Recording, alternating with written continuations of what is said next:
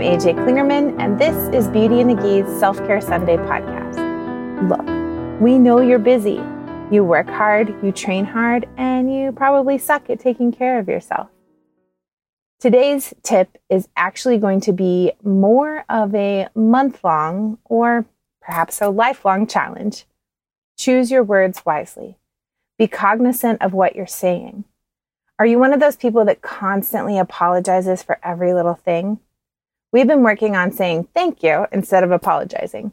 For example, instead of saying, I'm sorry I'm late, say, thank you for waiting on me. I think many people will find that it is often the ones that worry constantly and therefore have a lot of anxiety that apologize the most.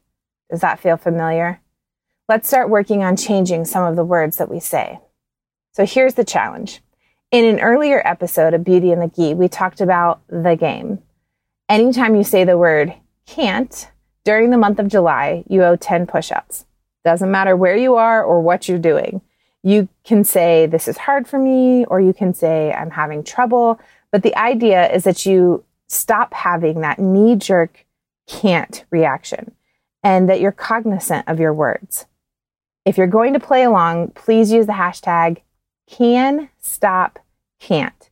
And of course, hashtag Beauty and the Gee podcast so we can follow along. Usually I end this with, that's it. It doesn't have to be hard. But this one may be the hardest one yet. I'm AJ Klingerman, and I hope you take time to take care.